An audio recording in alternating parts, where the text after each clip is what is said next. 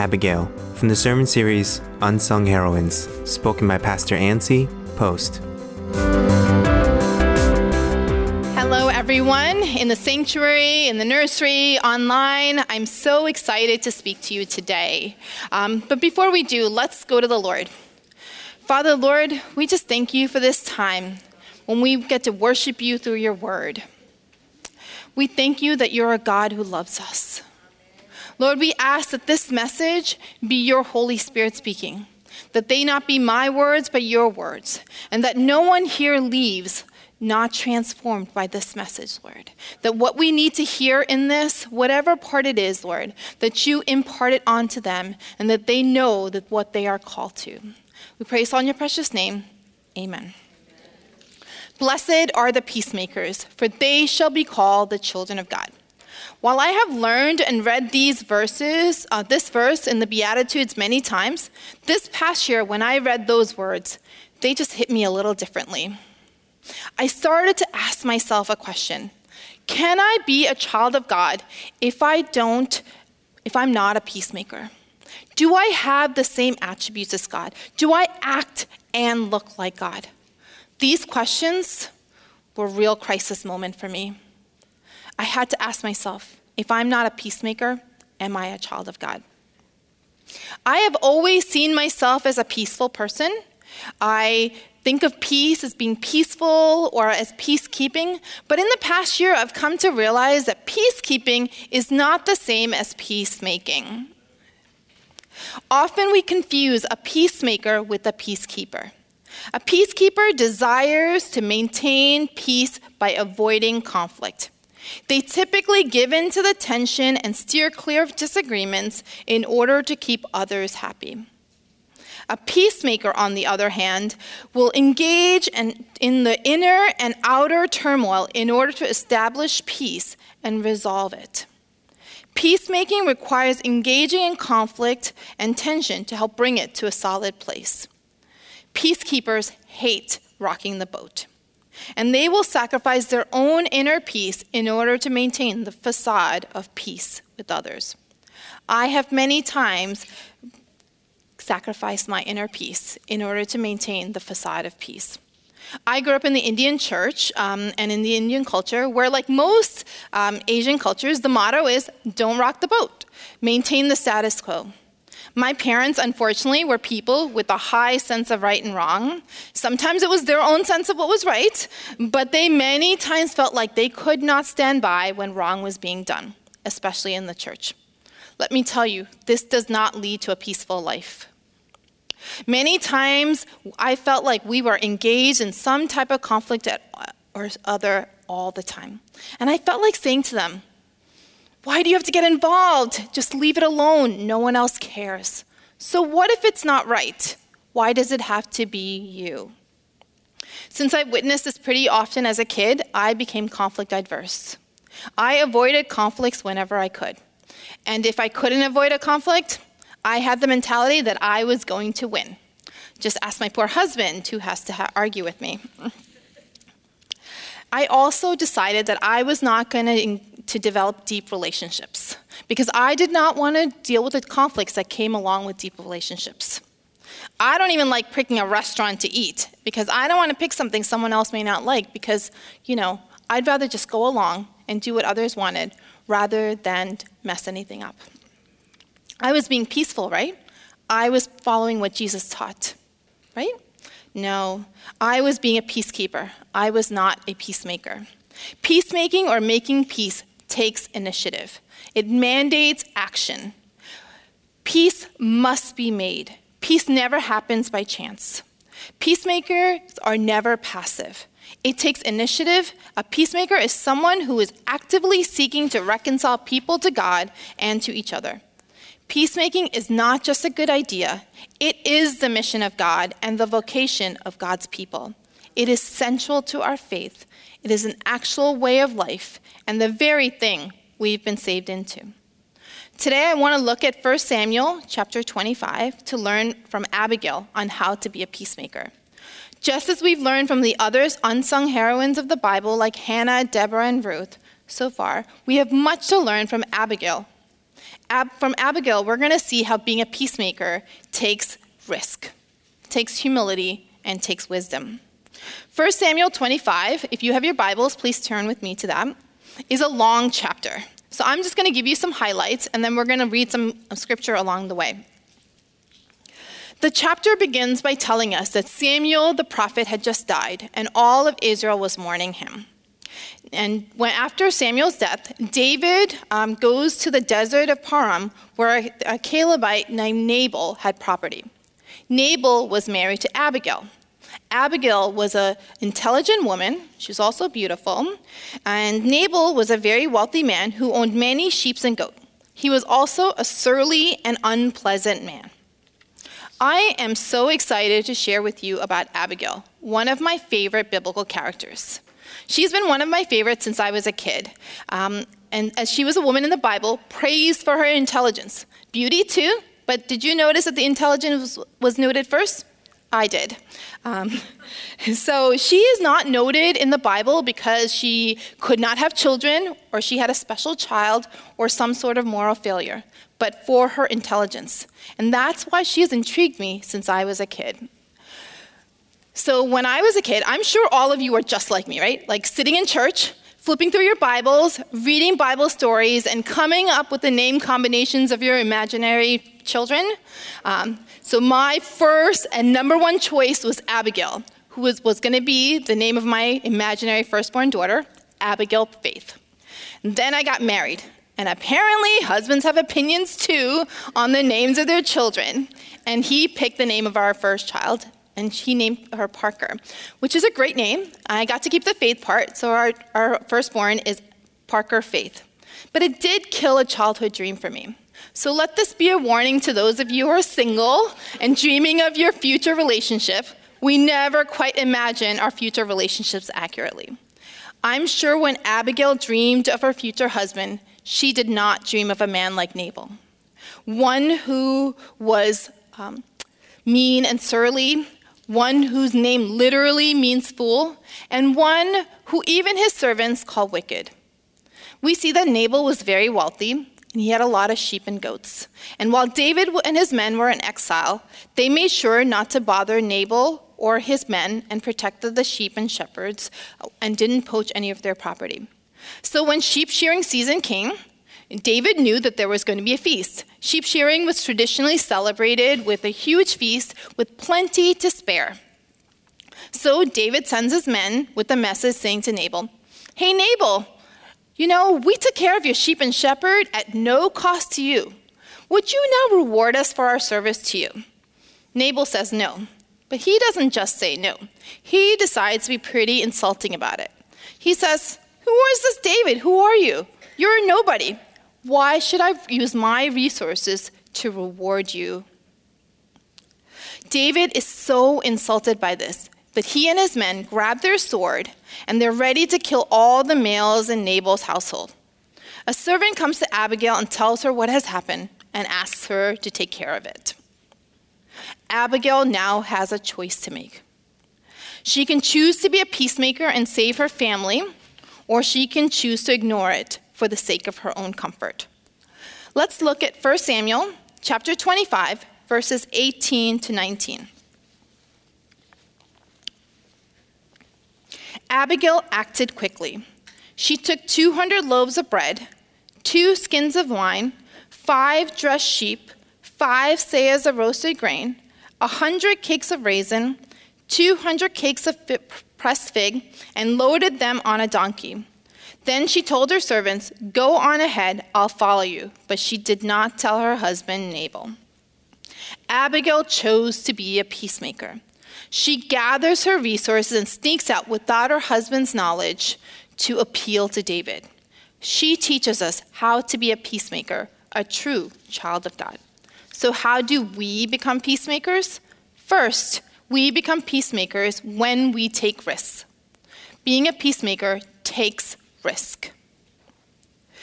Abigail took a risk when she went against her husband's orders and without telling him took food that was most likely for the banquet that he planned for sheep shearing for David and his men. The servant told Abigail to think about it carefully and see what she could do. Abigail knows that her household is in danger due to her husband's actions and his words. And so she acts. Peacemaking is not passive. It is active. It requires action and risk. Peacemaking does not happen in our comfort zone. It requires us to step out of our comfort zones into places that make us uncomfortable. Abigail lived in a time when women did not have many rights, and they did not even have the right to disagree with their husband. So when she decides to go against Nabal's explicit orders and take the food for his banquet and give it to David, it is a risk. She does all this without telling her husband. The Bible is clear.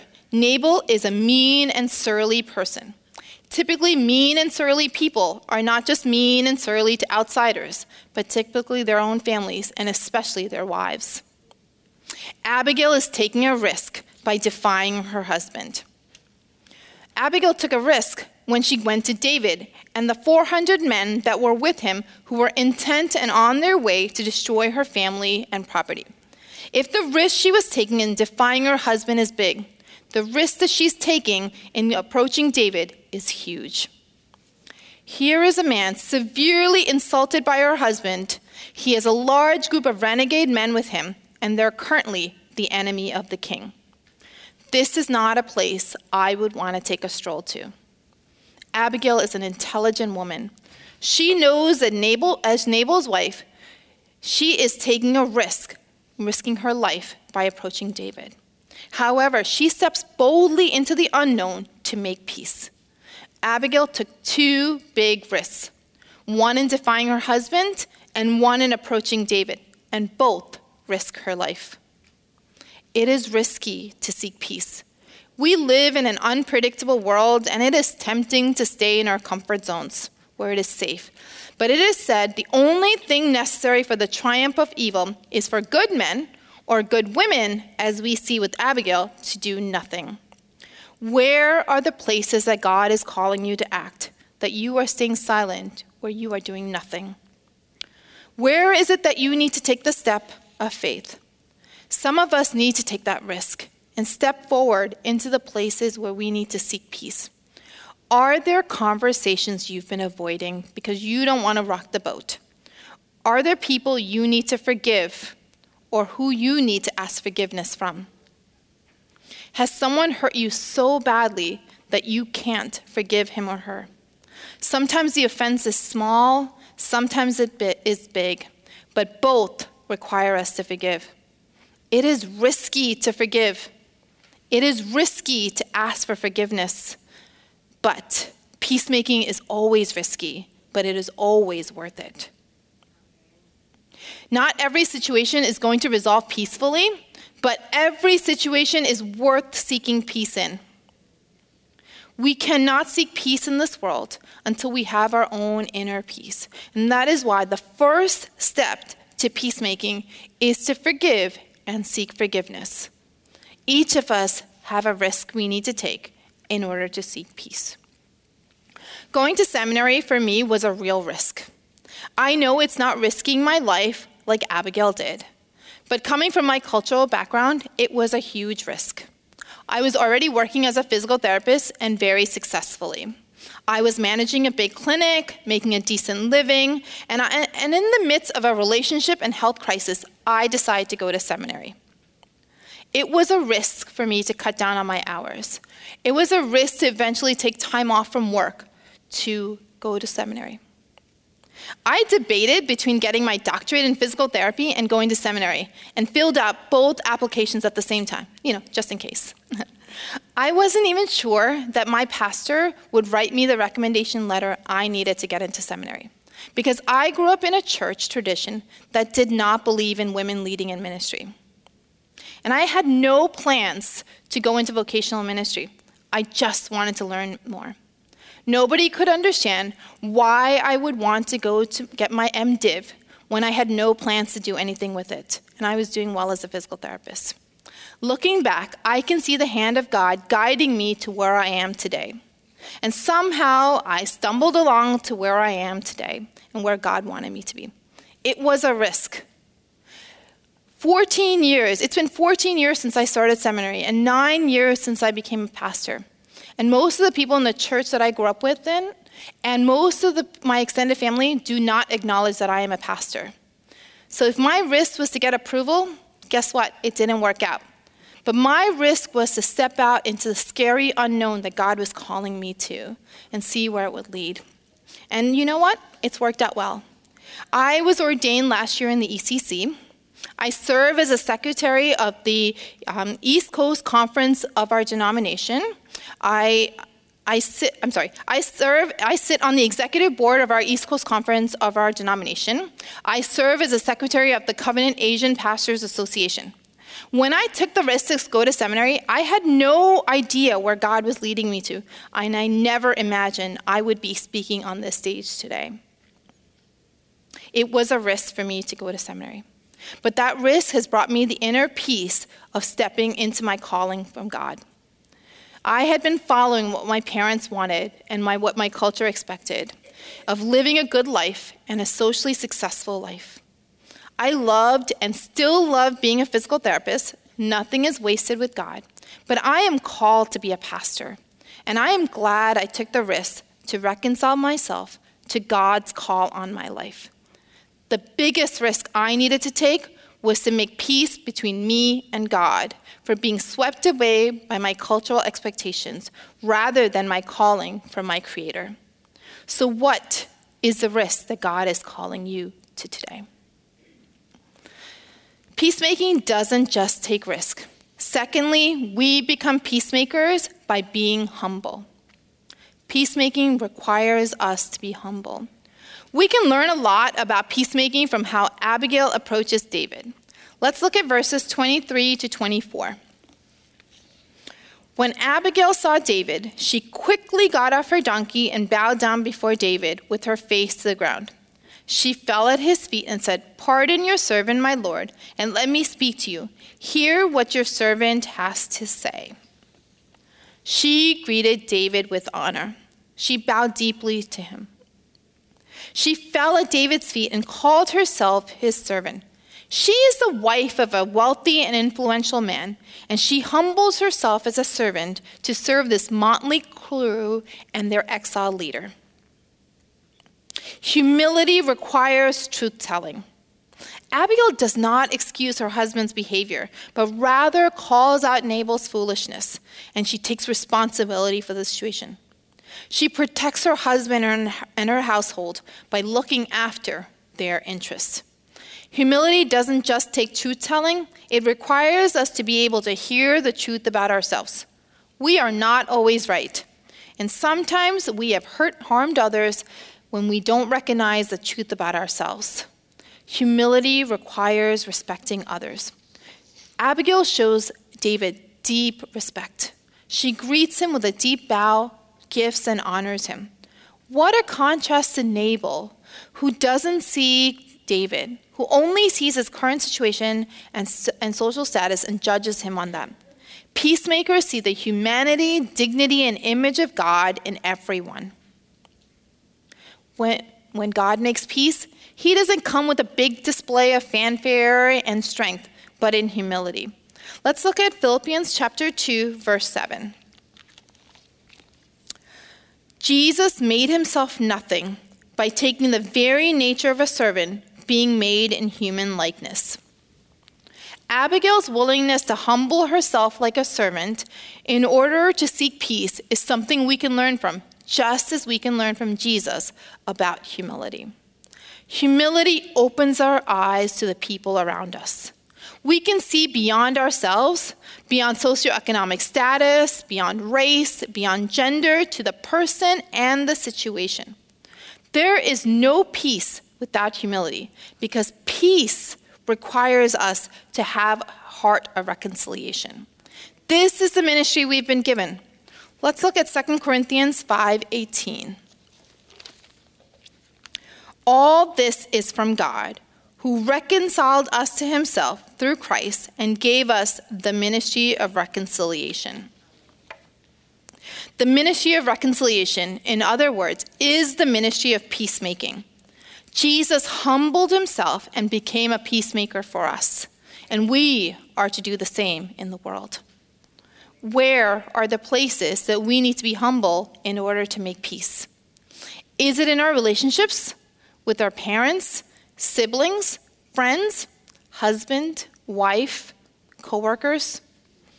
Is it listening to their perspectives and being able to hear what they're saying? Is it asking forgiveness? Or is it giving forgiveness? Is it just a willingness not to leave the table without reconciliation and peace? Do we need to be humble in actively participating in racial reconciliation? Racial reconciliation requires humbly accepting the experiences others have lived, even if it differs from our own experiences and worldviews. One of my friends once said to me, "When I tell someone about my experience as a Black woman and the pain that it has, I don't want them to tell me what that is or explain the other side of the situation. I just want them to believe me." Peacemaking requires us to humbly accept that the experiences of others are valid and real, even if it differs from our experiences. Third, we become peacemakers by being wise. Peacemaking also requires wisdom. It requires you to make wise decisions, take wise counsel, and give wise counsel. When the servant told Abigail of the disastrous situation that their household was in due to Nabal's actions and words, he advised her to think it over. Yes, peacemaking takes action and risk, but it also takes wisdom. Abigail acted quickly, but it is after she had thought about it carefully. Peacemakers don't act impulsively. Rather, they take the time to deliberately think things through before they act. And when the situation and circumstance allows, they seek wise counsel. In Abigail's situation, her intelligence allowed her to think wisely about the situation and act quickly as it was required. Some situations require long deliberations and some do not, and it takes wisdom to know the difference. Proverbs 13:16 says, "Wise people think before they act. Fools don't, and even brag about their foolishness." We see that Nabal took no time to think before he acted and insulted David and his men. However, Abigail took the time to think before she acted. Because she had spent time to think carefully about the situation, she was able to act quickly and essentially save her family and household. When it is possible, it is always important to wait before making a decision. We see that demonstrated with Abigail, but we also see that in the life of Esther when she fasted and prayed before making a decision. When David's men came back and told him that what Nabal had said, David too did not take the time to think things through, but rather decided to avenge his pride by gathering 400 men and setting out to destroy and kill Nabal's household. David even makes a foolish vow that we can see in verse 22, which says, "May God deal with David, be it ever so severely, if by morning I leave alive one male of all who belong to him." This reaction seems a little out of proportion, right? With just an insult. Could something be going on with David? Could he have some undealt with grief from Samuel's death? Could there be some fatigue or lack of self-care from living in exile in the desert? He is not thinking clearly as he makes a decision to kill everyone in Nabal's household. He is not considering the consequences of his actions. We need to be careful of making big decisions when we are not in a good place emotionally. It is important to cultivate people in our lives who can be a sounding board and truth-sayers into our lives and into our decisions. David had just lost his wise counsel with Samuel's death, and we see that Abigail steps into the gap and provides wise counsel. She stood in the gap and gently pointed out that this violent action in anger that he was about to take would be a stumbling block to his future that God had promised him of being king. Listen to what she says in verses 28 to 31. "Please forgive your servant's presumption. The Lord your God will certainly make a lasting dynasty of my Lord, because you fight the Lord's battle, and no wrongdoing will be found in you as long as you live. Even though someone is pursuing you to take your life, the life of my Lord will be bound securely in the bundle of the living by the Lord your God. But the lives of your enemies he will hurl away as from the pocket of a sling. When the Lord has fulfilled for my Lord every good thing he promised concerning him, and has appointed him ruler over Israel, my Lord will not have on his conscience the staggering burden of needless bloodshed or of having avenged himself. And when the Lord your God has brought my Lord success, remember your servant. I love this speech by Abigail, which, by the way, is one of the longest speeches by a woman in the Old Testament. She humbles herself. She praises him. She flatters him. She reminds him who he is, and she connects him with his call and his mission. And she points out that this action he was about to engage in will surely derail his mission and his call. Smart lady, right? It would be difficult for David to have a lasting legacy as king if he has blood on his hands. Abigail offers wise counsel to David, so he stops and thinks before he destroys his future. Peacemaking requires us to take risks, humble ourselves, and make wise decisions, and offer wise counsel. Wisdom requires us to have knowledge and access to knowledge. Peacemakers need to be aware of what's going on in the world and in our communities. Abigail knew who David was. She knew he was an outlaw on the run from King Saul, and she spoke eloquently and prophetically about David and his future reign as king. Compared to Nabal, who had no idea who David was or who he will be. For us to be true peacemakers, we need to be aware of what's going on in the world, and by watching and reading information that comes from a variety of sources and perspectives, knowing that what is going on and affecting our communities, neighborhoods, churches, and families. We need to be talking and listening to the people around us. Peacemaking happens in relationship, and that requires us to engage with the people who need and want peace. This is the only way we can make informed decisions. It is hard to be a peacemaker if we are ignorant of the situations that are affecting the people around us. We grow in wisdom when we seek information about current events.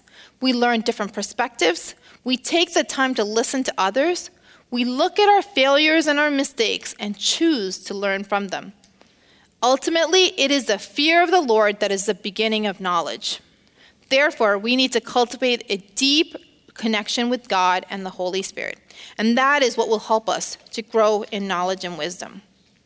Peacemakers are catalysts to change. They help to make peace.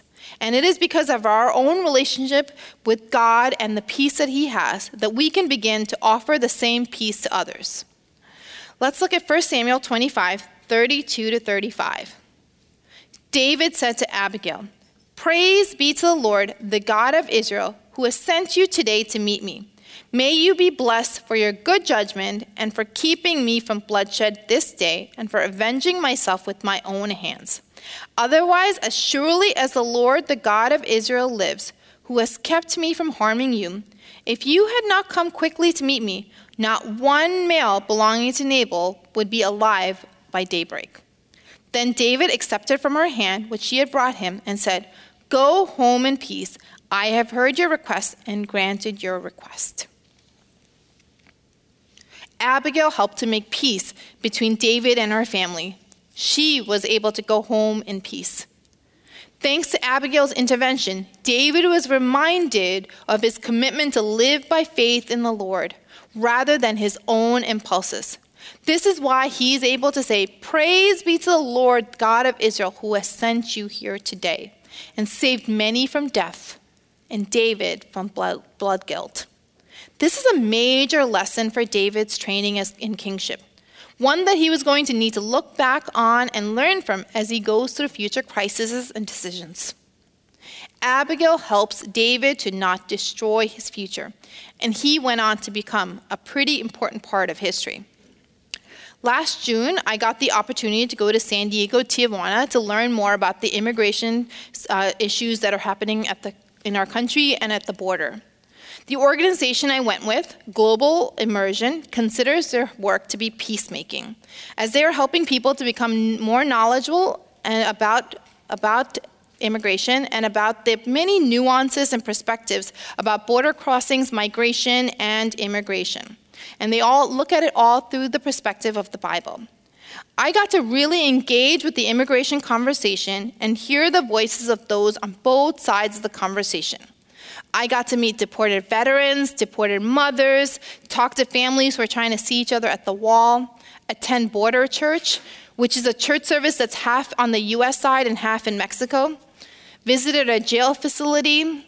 I got to meet with Border Patrol officers and Border Angel personnel. Border Angels are those who try to prevent unnecessary death by leaving water drops at the border for those who are crossing the border. We met at the border one day with 2 Border Patrol officers and 2 Border Angel personnel, one of who was an immigration lawyer. It was really interesting to hear their perspectives, and they felt that they were all doing the right things. But both sides saw problems with the other side's perspectives. They were all good people, and they believed in the work that they were doing. Both sides were civil and polite, but it was clear that they disagreed with some fundamental issues about border crossing. Toward the end of our conversation, Deborah Marson, who is an ECC missionary who is currently working in Chicago with the denomination, expressed her thanks to them for taking the time to meet with us. And then she asked a question. She stated how the work that they do seemed really stressful and dangerous. And she asked them what do they do for fun and to de-stress. And all 4 people shared. The Border Patrol officer shared how she likes to work out and spend time with family. And the other officer shared how he spends time with his family, friends, and sings karaoke. The 2 Border Angel people also talked about working out, spending time with family and friends, and singing karaoke. This question seemed to change the atmosphere of the conversation. And when we drove away from the border, the 4 of them were still standing there talking to each other. I remember this incident clearly, as it immediately struck me how Deborah, through her love and concern and asking a wise question, had changed the conversation and created a connection. It is one of my strongest memories from this trip, as I realized that this is what I want to be able to do. I want to be a peacemaker. Deborah was able to de-escalate a situation that could have easily escalated with the wrong question or with strong opinions. This is what Abigail did when she used her resources, including her wisdom, to be a peacemaker. In our current society today, where we seem more connected than ever due to globalization, we are also more polarized than ever. I went on this trip feeling pretty helpless and hopeless about the immigration issues, and came back amazed by the spirit of people who themselves were in the midst of serious struggles and choose to step into the gap and help others who are struggling. This is a critical time when we need more peacemakers. The Bible said, "Blessed are the peacemakers, for they shall be called the children of God." We want the title of children of God. But the children of God are called to be peacemakers. Jesus did not call us to peacekeeping, but rather to peacemaking, and he did not say it was optional. We are to be like Jesus, and Jesus was the ultimate peacemaker, the ultimate mediator between God and between people and people groups. He is the Prince of Peace. I would not say Jesus' life was peaceful. He was constantly engaged in some sort of conflict, whether it was challenging religious leaders or confronting sin, but it is because he was able to enter into these spaces of tension and conflict that he was able to set people free. Jesus' life demonstrated his mission to bring the peace of God in order to heal the relationship between God and people, and he paid a huge price for it. We cannot be true peacemakers like Jesus by avoiding conflicts, difficult conversations, and difficult situations. Rather, we need to enter into these places of tension and bring a peace offering to help us to move towards peace. Abigail brought food, a feast in fact, as a peace offering. But what she really brought was a willingness to do what she needed in order to bring peace. What do we bring to the table of peace? Is it a willing heart? Is it a willingness to understand not just our side, but also the other side? All of this takes risk. All of this takes humility. And all of this takes wisdom. Are we willing to do that in order to be peacemakers, to be truly called the children of God? Let's pray.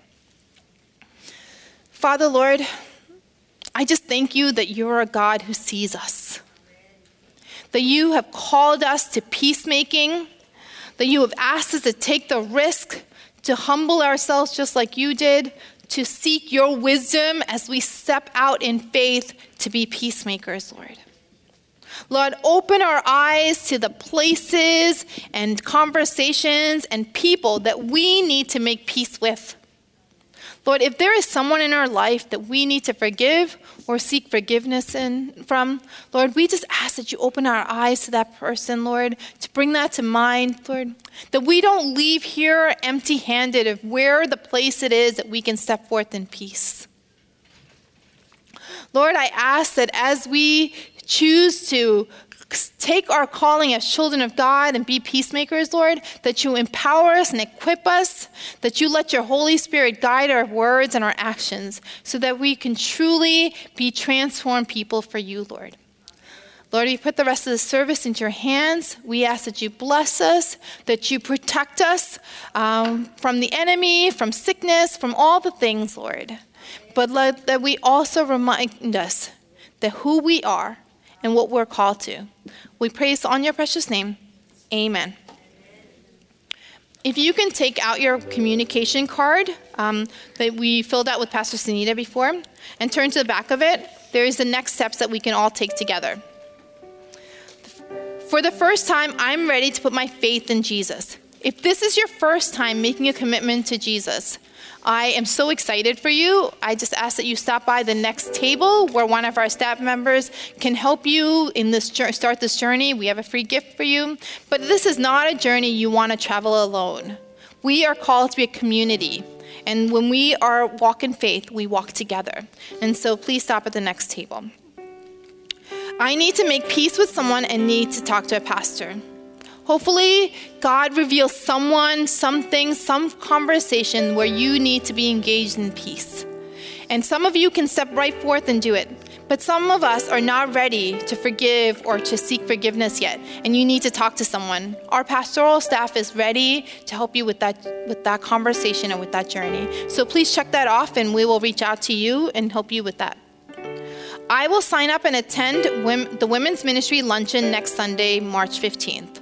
Pastor Shirley will be speaking. I hope you can come out. This is a perfect day to sign up for that. International Women's Day. Let's get together as women and see what God is saying to us. There's also the women's retreat coming up on May 15th and 17th. I hope you can all go. Please check that off.